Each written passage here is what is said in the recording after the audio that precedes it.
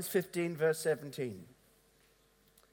Paul is writing to the Romans and he says, therefore, I have reason to glory in Christ Jesus in the things which pertain to God.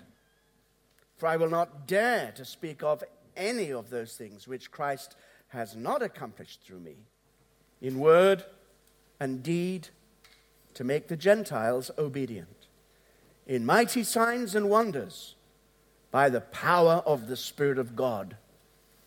So that from Jerusalem round about to Illyricum, I have fully preached the gospel of Christ. And so I've made it my aim to preach the gospel, not where Christ was named, lest I should build on another man's foundation, but as it is written, to whom he was not announced, they shall see, and those who have not heard shall understand. Wonderful to know that the Holy Spirit is given to us for exactly that purpose, that we might have power not just to preach the gospel, but to live the gospel and have that gospel reality expressed through our lives. And it is impossible without the Holy Spirit. That's why Jesus says in Acts chapter 1, verse 8, you shall receive power when the Holy Spirit has come upon you, and you shall be my witnesses in Jerusalem and in all Judea, Samaria, and to the end of the earth. And that is the continuing story that has never been revoked. That is what makes sense of your life and my life. It makes sense of what God is doing in Great Britain. It makes sense of what God is doing across the water in mainland Europe and the different places where I have been in recent days. Unusual places. Places where people think nothing much is happening. Where the news and media don't reach. God is moving by His Holy Spirit and sweeping whole vast numbers of people into the kingdom of God.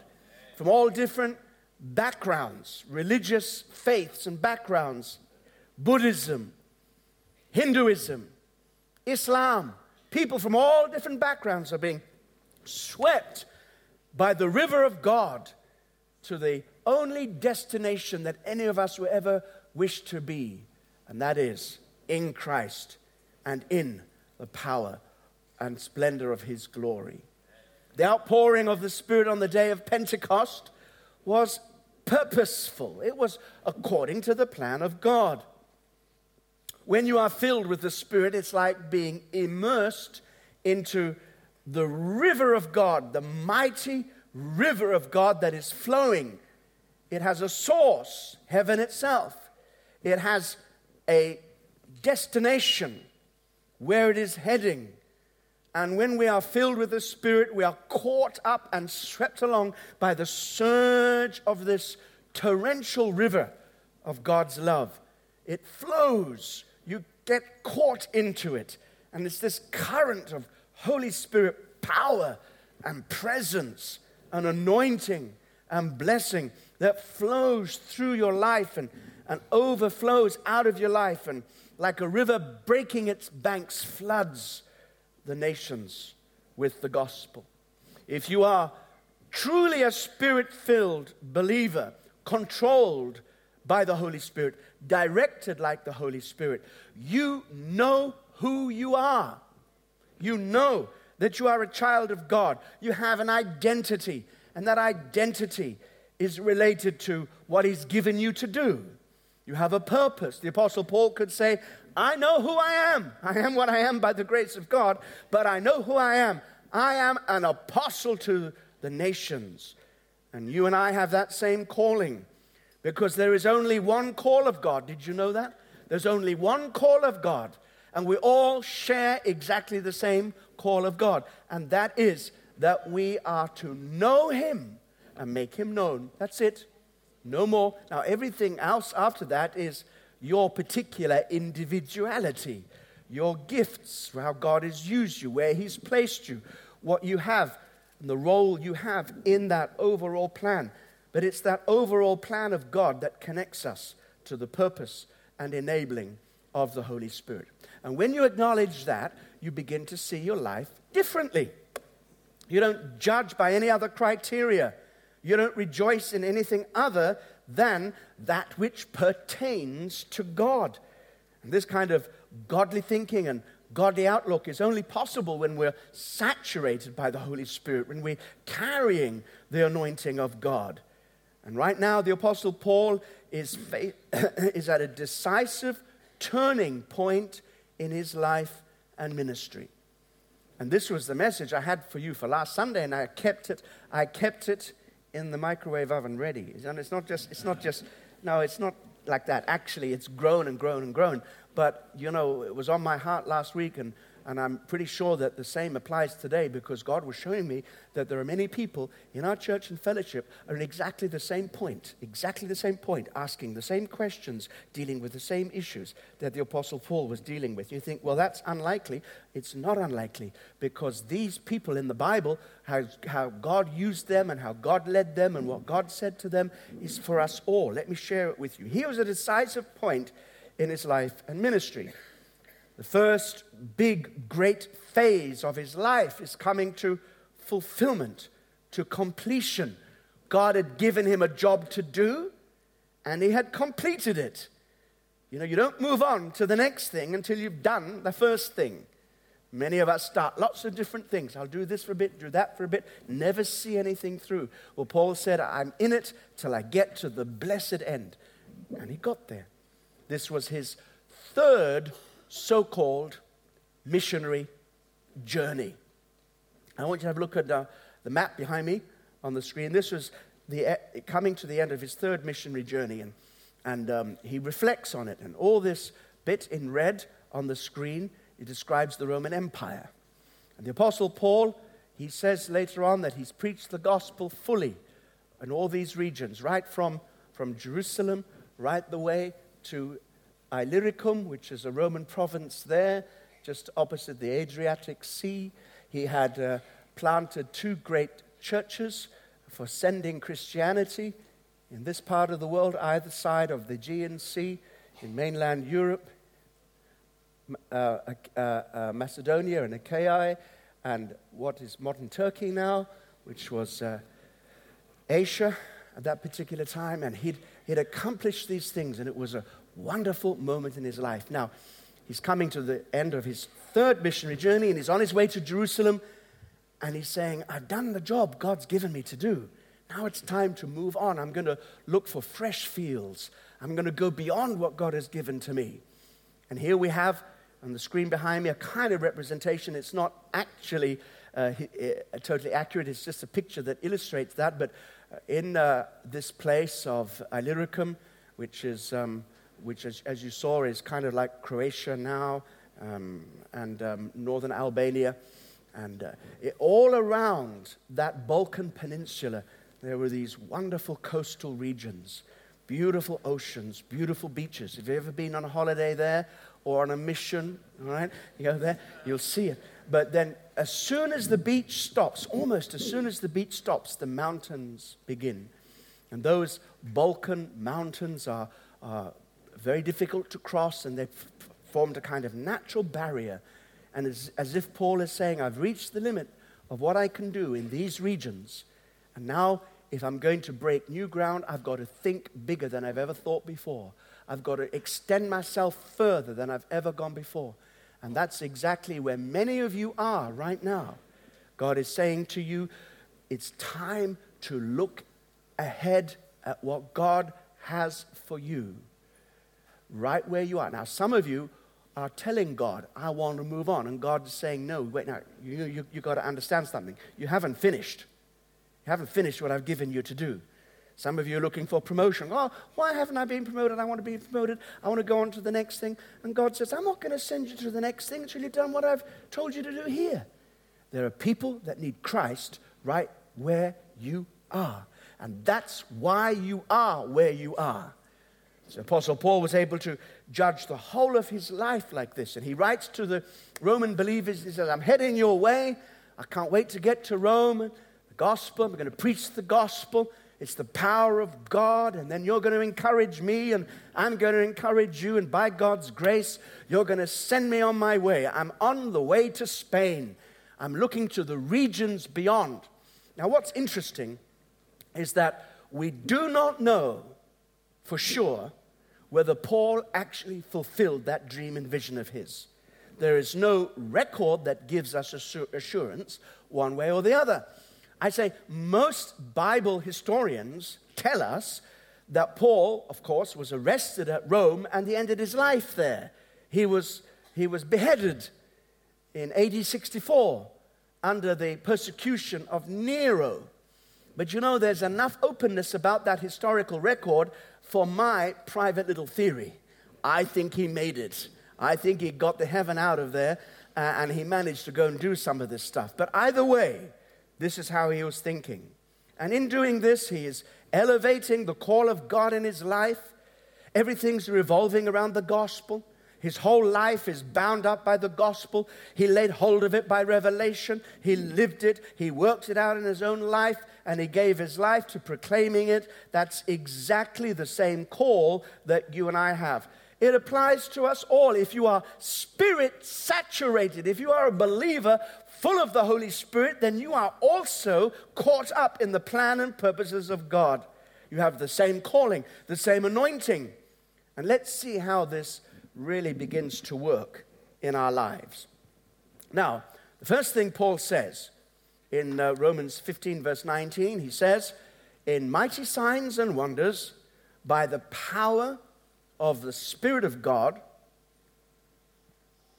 so that from Jerusalem and round about Illyricum, that was the map I showed you earlier, I have fully preached the gospel. Now, this is the first test. Fully preaching the gospel. Now, those of us who use the terminology of the full gospel, have you heard that saying? We believe in the full gospel.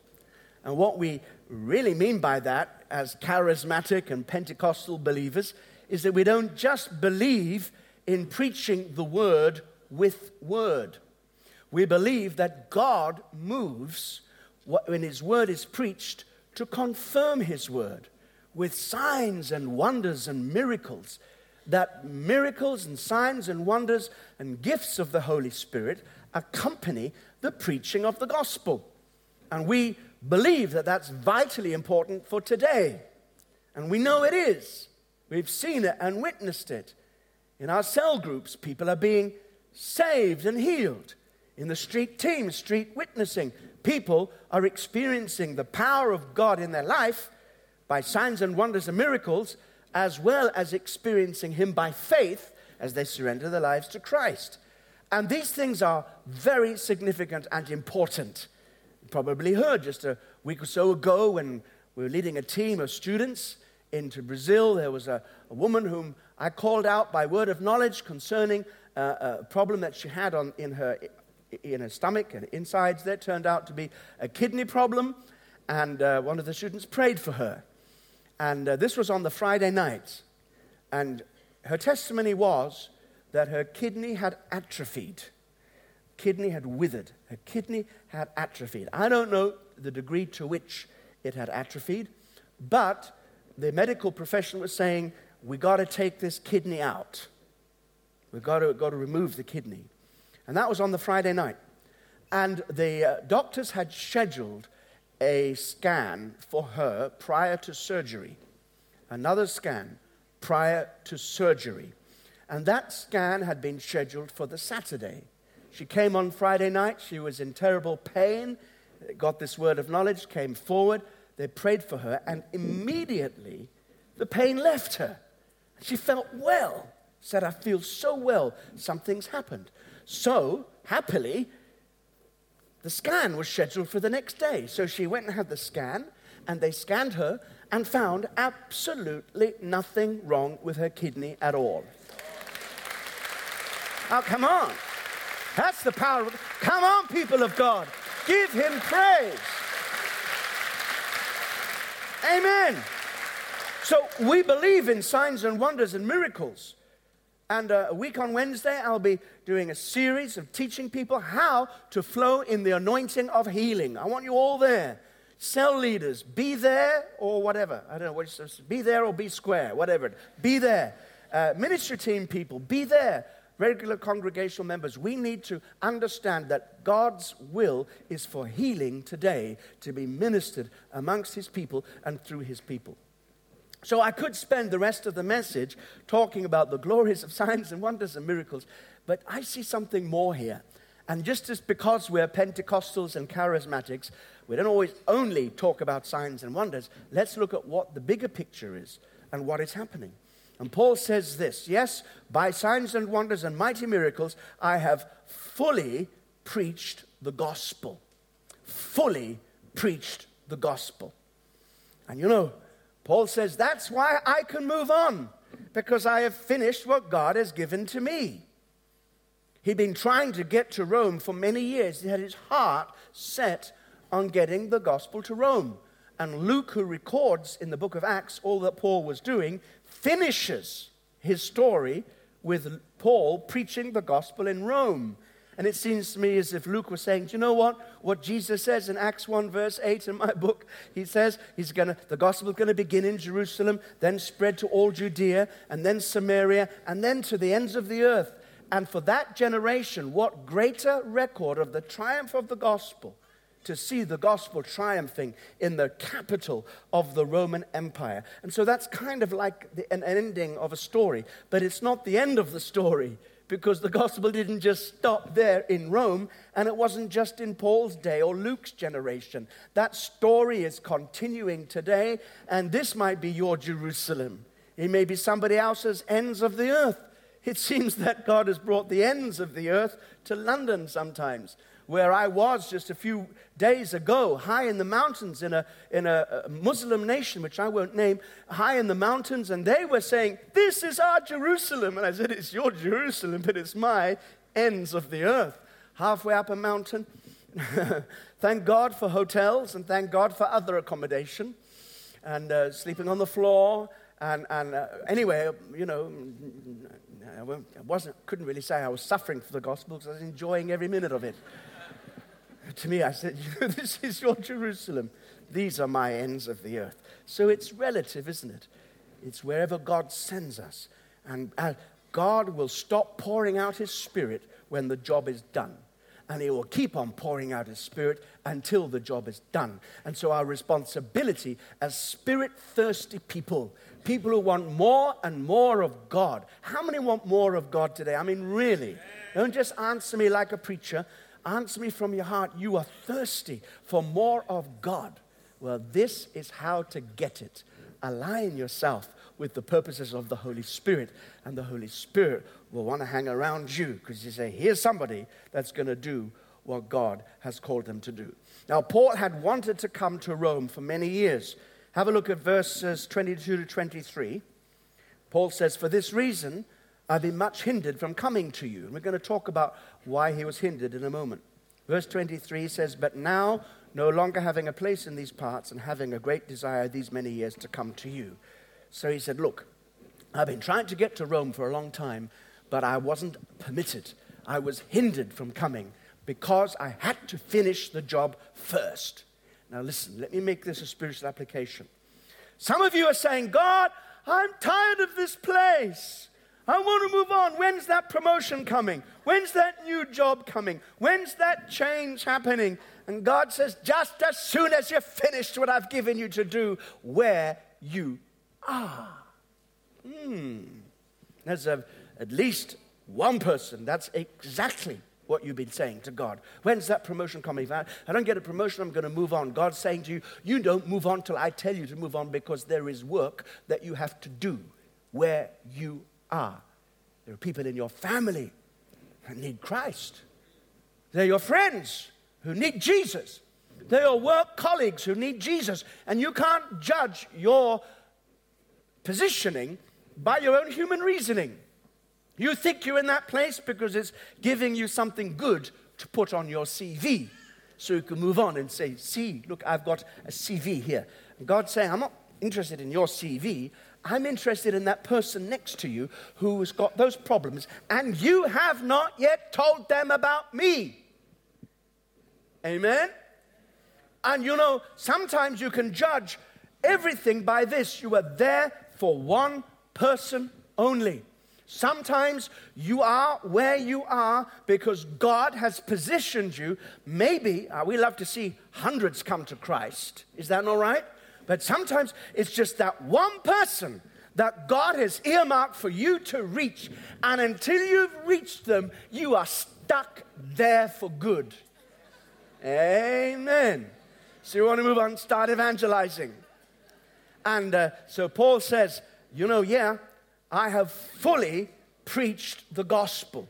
Fully preached the gospel. And that means lots of things. One of the things it means is that I have preached the gospel precisely to those whom you have appointed who should hear it from me. When you come to Christ, there are many links in the chain that have brought you to Jesus. If I think back, I won't talk about it now because it'll take some time, but I have done in the past, talked about the day I came to Christ and how I could look back and see all the links in the chain that brought me to that place. Mr. Dobson, I'll just give you one. Mr. Dobson. You don't know him. God knows him. If he's not with Jesus now, if he hasn't passed on, he'd probably be one of the oldest men on the earth. But he was a teacher of mine in junior high school. I forget what he taught, actually. And not only what he taught, but forget all that he taught, except this day. When in the day of religious instruction, we used to have them in those days, and the religious instruction teacher didn't make it. So Mr. Dobson walked in. We thought, what's Mr. Dobson doing here? And Mr. Dobson started drawing like a crazy man on the chalkboard. He drew trees. Not very good. He wasn't the art teacher. Flowers and mountains. And he said, people say that because we can't explain all this, we invent God. But I want to tell you that God made all these things. I thought, Mr. Dobson. And he just simply presented Christ. Now, we were making paper aeroplanes and making, I forget what you call them. I can only think of the name we used to call them in Africa. Catties. What do you call them? A catapult. Catty, yes, catapult. Thank you very much. And we're having a great time. And nobody fell on their knees and said, oh, God, save me. And I was with everybody, like this. But I was lying because something was going in. I didn't come to Christ at that moment, but that was a word of reconciliation, a link in a chain. And you may be the whole chain, or you may be just a link. But you better make sure you forge that link. Because number one, that is God's plan for that person to come to Christ. And number two, you're not going to move on until you get the job done. And Paul says, now I've got the job done. I've fully proclaimed Christ from Jerusalem all the way to Illyricum, which is a bit extraordinary if you think about it. We saw the stretch on the map, and we have no record in the New Testament or from history that Paul ever went to the Roman province of Illyricum. We don't know that.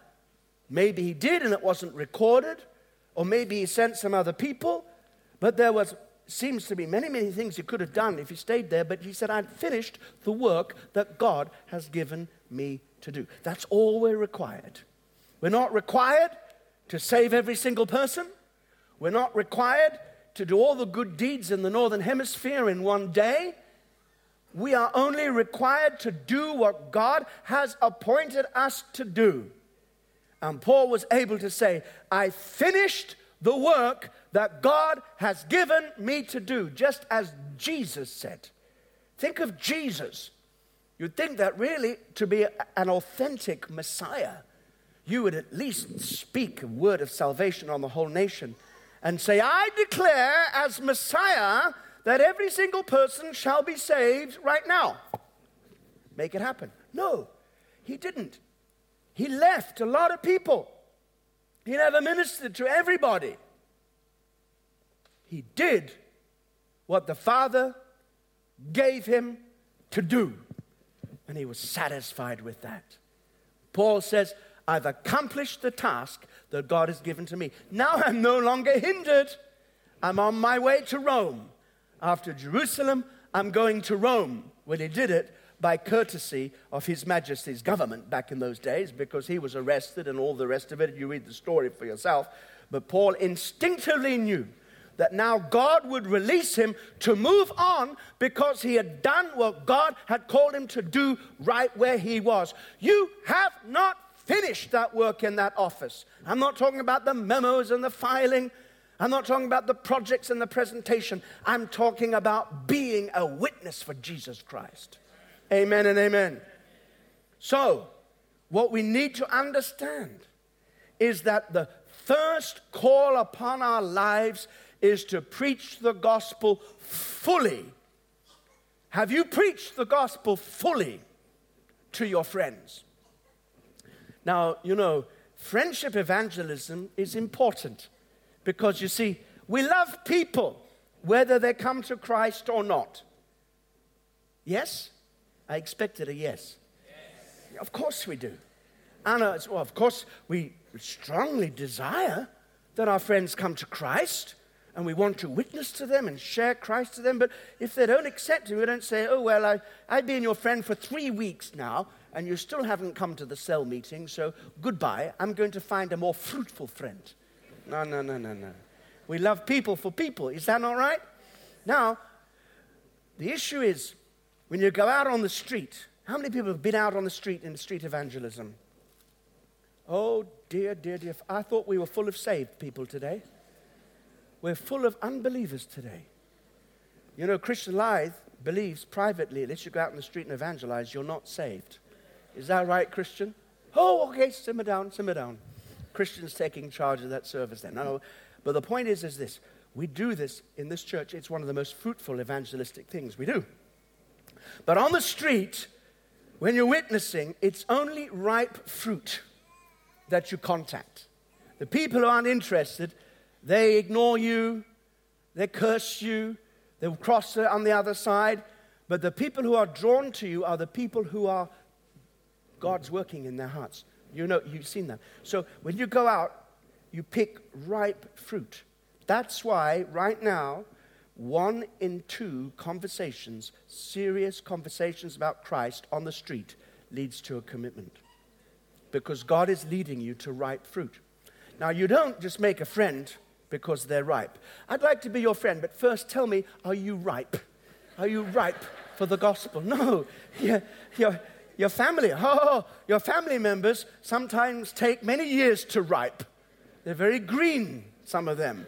It takes a long process for them to ripe. How many have had family members you've been praying for more than 20 years? All right, well, that's enough, isn't it? So, but when you're building friendships, you are there because you're in contact with them, you have an affinity with them, you love them for who they are, and you share Christ with them. But you have not fully preached the gospel until you call them to make a decision. Now, after a while, we get so friendly. Oh, I don't want to offend them. I don't want to. Listen, if they're your friend, they'll take you as you are. You tell them, listen, I said to somebody recently, been on my prayer of 3 list for several years, sent to somebody, I said, you know, I'm so sad. Why are you sad? I said, I'm so sad because you mean so much to me. Yeah, well, why are you sad about that? I'm sad because you have made a decision about your eternal destiny without investigating the facts. I'm very sad about that. Very sad about that. What are you talking about? I said, every time we talk and I talk to you about faith in Christ, you change the subject. We're good friends and that's great. We'll continue to be good friends. But you need to know that your eternal destiny is insecure until you've grappled with who Jesus is and what his significance for your life is. And I would be sad if you rejected it. But right now I'm sad because you haven't even considered it. And I challenged him. We were in Marseille this week teaching in the Bible school, and Amanda was able to join me this week, and she said, right, you've got to call somebody. So I said, call somebody? Yes, okay. They don't speak English, they only speak French. So I said, hello, here I am. So I said, bonjour, je m'appelle Colin Dye.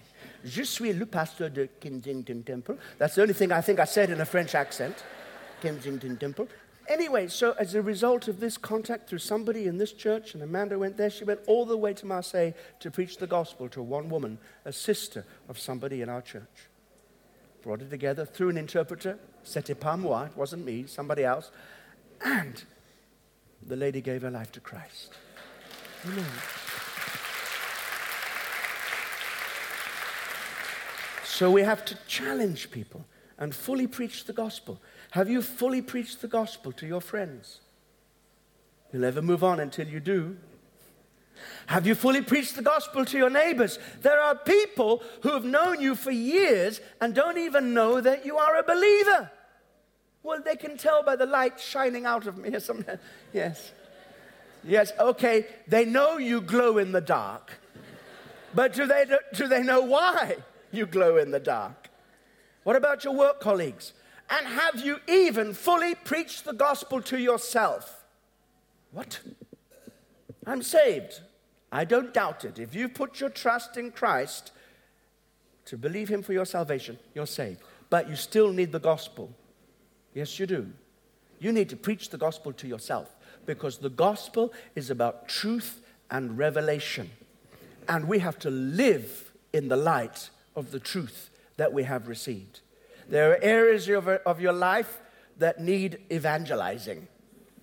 There's stuff in your life that needs to be reminded about the good news in Christ. Sometimes it's your face that needs to be reminded of good news. And you're so carrying so many burdens, and your face looks as if you've been sucking lemons all night. I'm not being personal, I'm just saying, you need to preach the gospel to yourself. The gospel is the truth and revelation of God. You need to preach the gospel to your mind. Mind! Get used to this. God is good and the devil is bad. God is in control. So mind, you follow the truth of the gospel. Because a wandering mind is not good news. Not good news. You need to preach the gospel over your desires. Desires. You fleshly desires. You need to hear the gospel. I have been crucified with Christ. Nevertheless I live. Yet not I, but Christ lives in me. And the life I live in this body, I live by the faith of the Son of God who loved me and gave us. Preach the gospel to yourself. Preach the gospel to your emotions. Oh, soul, why are you so cast down? Don't be a silly Billy. Put your trust in God. He is your hope. He is your health. He is your peace. He is your Lord. He is the one who blesses you. David preached the gospel to himself. Bless the Lord, O my soul. Soul, you bless the Lord. Soul, I'm telling you, bless soul, I'm preaching to you. I'm preaching to you, soul. Soul, you bless the Lord and forget not all his benefits. Soul, you bless the Lord, who forgives all your iniquity, who heals all your diseases. You gotta preach the gospel to yourself. Find out that what little bit of that bit in you, which is rebellious, that says, I'm not going to submit. You get to that part of you and say, now listen here. I'm preaching the gospel to you. Oh, I'll tell you what, the best preaching is the preaching you do to yourself. Hallelujah. Have your Bible open. chapter and verse, stand in front of the mirror, and say, now listen, Colin, I'm going to preach to you. I'm going to give you a message that you need to believe today. Start preaching. Preaching the gospel. Have you fully preached the gospel? I think some of the people who need the gospel most of all are the believers. They're believers. The believers need the gospel. We need a reminder of who we are in Christ. We need to be reminded of the power of the grace of God. We need to be reminded that the Holy Spirit, the greatest, most influential person in all of the universe, lives on the inside of you. Preach it. Preach it. Preach it to yourself. Amen. Paul says, I've mastered it. I've fully received the gospel. It has gripped my life. I've preached the gospel first of all to me. Do you know that before ever Paul preached to anybody else, he spent 3 lonely years preaching the gospel to himself? Did you know that? And then he was full of the gospel. He was passionate about the gospel. And he was able to preach it in the power of the Holy Spirit. And he fully preached it everywhere he went. He preached it according to a strategy. He did what God showed him to do. His first missionary journey was the start. Second one, he was redirected by the Holy Spirit. Third one, he finally made it to Ephesus. And now, having preached the gospel in Ephesus, and all the churches round about began to be formed because Paul just spent 2 years there in one spot teaching. What an amazing strategy. And he'd ready on the other side of the ocean, the other side of the Aegean Sea, there was Corinth thriving, 2 great sending centers either side of the Aegean Sea. And he said, I've done it now. I've done what God has called me to do. This job is done. It's completed. If God has given you a job to do, finish it. Before He give you another one, finish it. Amen? Paul said, I finished it. Now I can move forward. I can move on. And I'll get there to Rome. So the first thing, he fully preached the gospel. The second thing is he spent time celebrating success. That's very important. You know, I think here in Kensington Temple, and it's my fault, we don't celebrate success enough. You know why it's my fault? Because you see what happens. We've done that, accomplished that, great, next thing. Done that, next thing. Done that. But wait. How about going back here and saying, thank you, Jesus. Amen? Why don't we celebrate for all the good things that are happening? The cell ministry of the last number of years has transformed hundreds and thousands of you. People now are doing the work for Jesus. There are some lazy people, but there are others. No, I'm just being honest, you see, just being honest. There's some people who don't even know what's going on, and others are serving God. Some of you are serving God as years. Some of you have got more ministerial experience, even before we've even gone into the ministry, than some preachers and pastors have been in the ministry for years and years and years. Why? Because you don't just talk about it, you do it. That's something to celebrate. The hospital visitation that goes on, the prayers, the ministry, the way people reach other people, and people are laboring for Christ in very difficult circumstances. I spoke to somebody, how long? Yes, I have my prayer of 3. How many have come to Christ? None. Oh my, that's no success. I said, wait here. And they would tell the story of how they've persevered with people who are ungrateful, people who have got deep problems in their lives, people who want never to do anything with Jesus, but they put up with the believer because the believer cares. I tell you, that is success. That's success. So we need to celebrate success, but we also need to know how to define it. You can't celebrate it unless you can recognize it. So what does success look like? Everybody who meets you falls down and says, God is in you. God is in you. Everybody you pray for, instantly healed. No? Is that success? Popularity? Everybody loves you. You're accepted by everybody. You have no enemies, no critics, no opponents. How about finance? Is finance the measure of success? Do you know what? I'm so successful. I am making more money than I ever could expect, and I'm making more money than I ever can spend. I have everything that I desire in my life. Is that success? How about satisfaction? You know what? I have everything that I've looked for. I am satisfied. I have everything. All my dreams are either accomplished or in the process of being accomplished. I am just such a satisfied person. Is that success? Well, Paul had none of those things. But he did say something, which I think is wisdom. When you really want to come and evaluate your life and celebrate success, focus only on this one thing. Celebrate what Christ has done through you. That's what Paul says, Romans 15, verses 17 to 18. Therefore I have reason to glory in Christ Jesus in the things which pertain to God. That's a hint right there. He says, this is how I evaluate my life. It's to do with the things that pertain to God, not earthly success, but the things that pertain to God. How much of God have you grabbed hold of on your life? How much of God has been manifested in you? That's how you test success. And the things which pertain to God. Verse 18. For, listen to this, it's astonishing. For I will not dare to speak of anything which Christ has not accomplished through me. I'm only going to talk to you about what Christ has done through me. I'm not going to talk about anything else, because nothing else matters.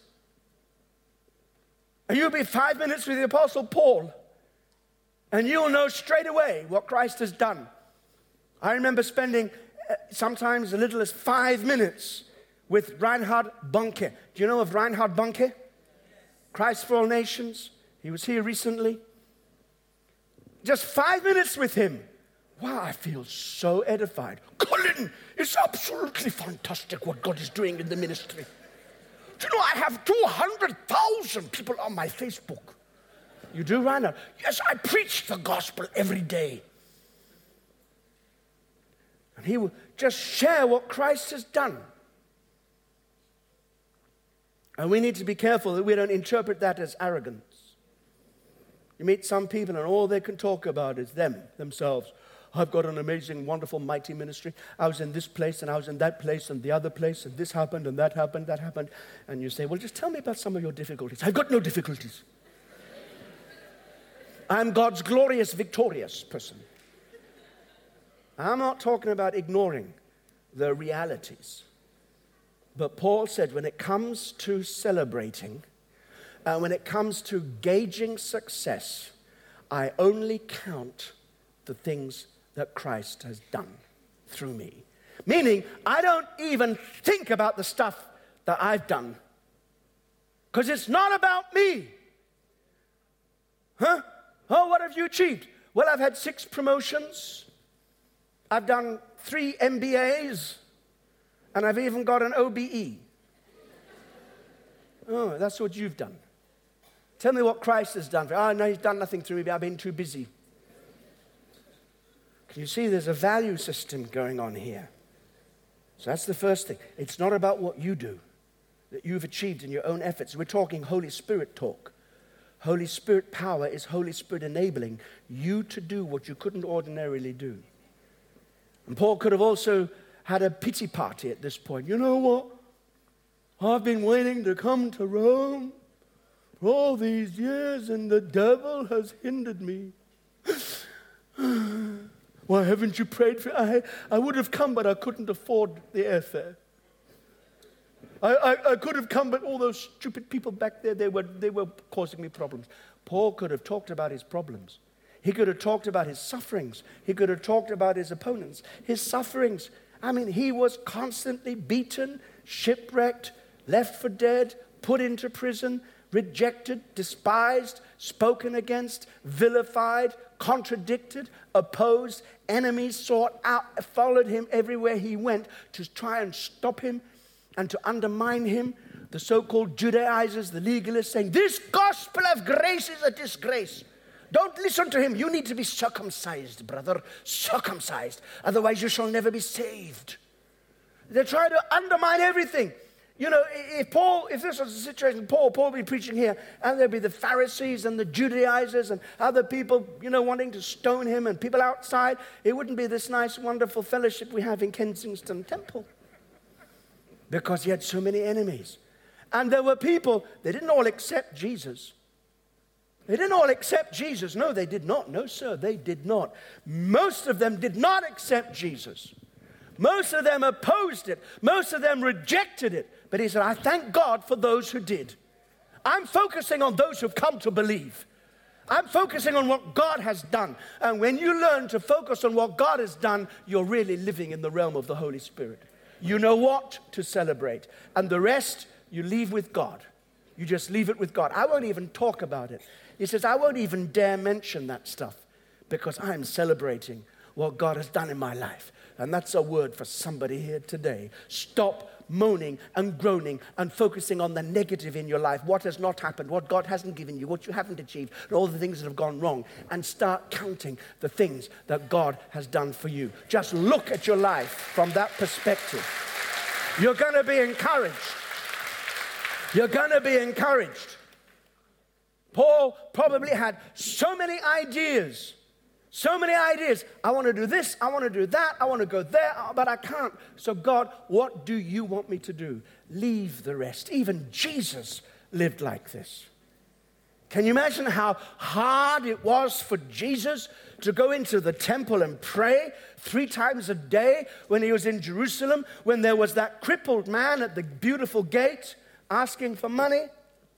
There he was. Jesus, I don't know. I presume, would you not presume he gave him some money? Okay, there's a couple of dinar. No, what is it? What is it? A couple of shekels? Couple of shekels. Couple of shekels. Oh, yeah, maybe. But he left him.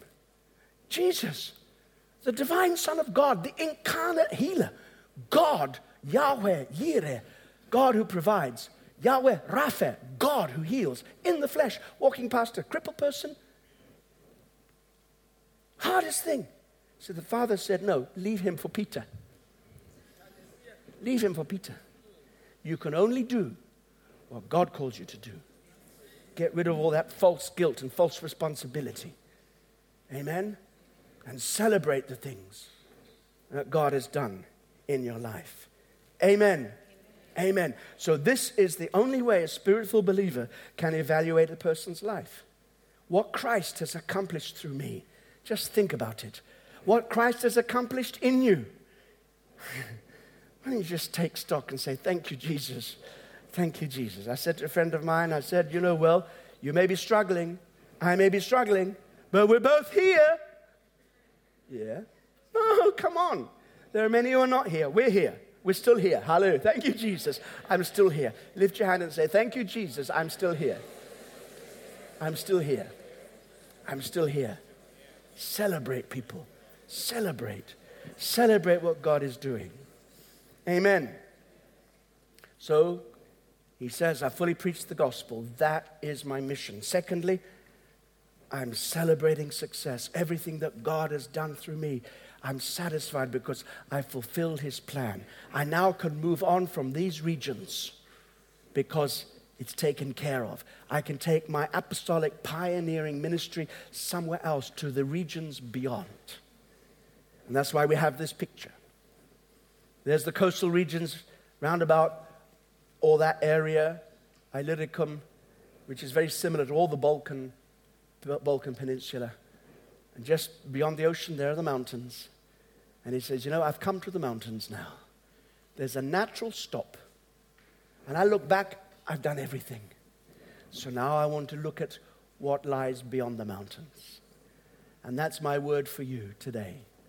God wants to give you revelation of what is next. What's the next step for you? What's beyond those mountains? Only applies to you if you have finished the work that he's given you to do. Remember, Paul said, you know what? I am not going to go any longer and preach where Christ has already been preached. He was an apostle, he was a pioneer and a visionary. And so are you. If you belong to Kensington Temple, that's who you are. Because that's who we are. That's our spiritual DNA. We are a breakthrough church. We've hardly finished one thing before we've got a new vision, somewhere to go. We don't stop. We're not complacent. We are pioneers, not settlers. We believe in making the comfortable uncomfortable. We don't like being too comfortable in Kensington Temple. Amen? We want to break new ground. And that's the pioneering spirit and anointing that you've got. It's part of your spiritual DNA. If you are under the anointing of this house. Amen. Paul said, other people can build on this. I've done my job here. I've done my job. I'm moving on because there are other people who don't know Christ. And this is the same spirit that drives us. This is the same spirit that drives us. 20 years ago, probably, certainly 15, probably 20 years ago, I made a decision in my life. I would not just go to all those big conferences and join the Charismatic Circus International Incorporated. I was in a small church, and a man came to me and said, I'm so sorry. I said, what are you sorry? To see you here. I won't say where I was. It wasn't Britain or Europe. Last week, Benny Hinn was here. We booked a big stadium for him. And you are speaking to 25 people? I'm sorry for you. You should have called me first because I'm an organizer. I could have organized big meetings. I said, hold it right there. God sent me to these people. You know what it was? It was a conference about how the gospel can help drug addicts in this place. I'd rather be where God tells me to be. I don't look for the big crowds. So I made a decision. God, I'm only going to go where you tell me to go, whether it is 5 or 500,000. And believe me, I've preached to millions. Well, that's a slight exaggeration, but while there were millions there, this is true, but they couldn't all hear me. Because the PA system only reached 600,000. The rest of them were listening on the radio as it was going out live across the nation in Brazil. So I love the crowds, but I want to be where God wants me to be. I literally crossed the mountains to go to a place that nobody's heard of, and I can't even say it publicly. So I can speak to a handful of people who would never otherwise know. And it means so much to them that somebody would come. And I tell them, we haven't forgotten you. We're remembering you. There are people who haven't heard, people who will never hear. There's people sitting opposite you at work and have never heard and will never hear at this rate because you're keeping this closed. Zip it up. Paul says, judge your purpose and your destiny by looking at the regions beyond the mountains where there is a natural place. And you say, I'm happy here. And God says, no, finish your work here because there are other people. The only time in all the Gospels when you could possibly interpret that Jesus turned sick people away. The Gospel stories, Jesus is preaching in Galilee, and it's wonderful. And early in the morning, he gets up, and they say, there are people waiting for you. He says, no, I must go to the other villages and the other towns so they can hear the gospel. And the only place where you can argue that Jesus turned his back upon needy people who needed healing. I don't argue that, but it's the only place you could argue that. In fact, Jesus was very willing to heal everybody that came to him. But he had a plan and a strategy for the purposes of God.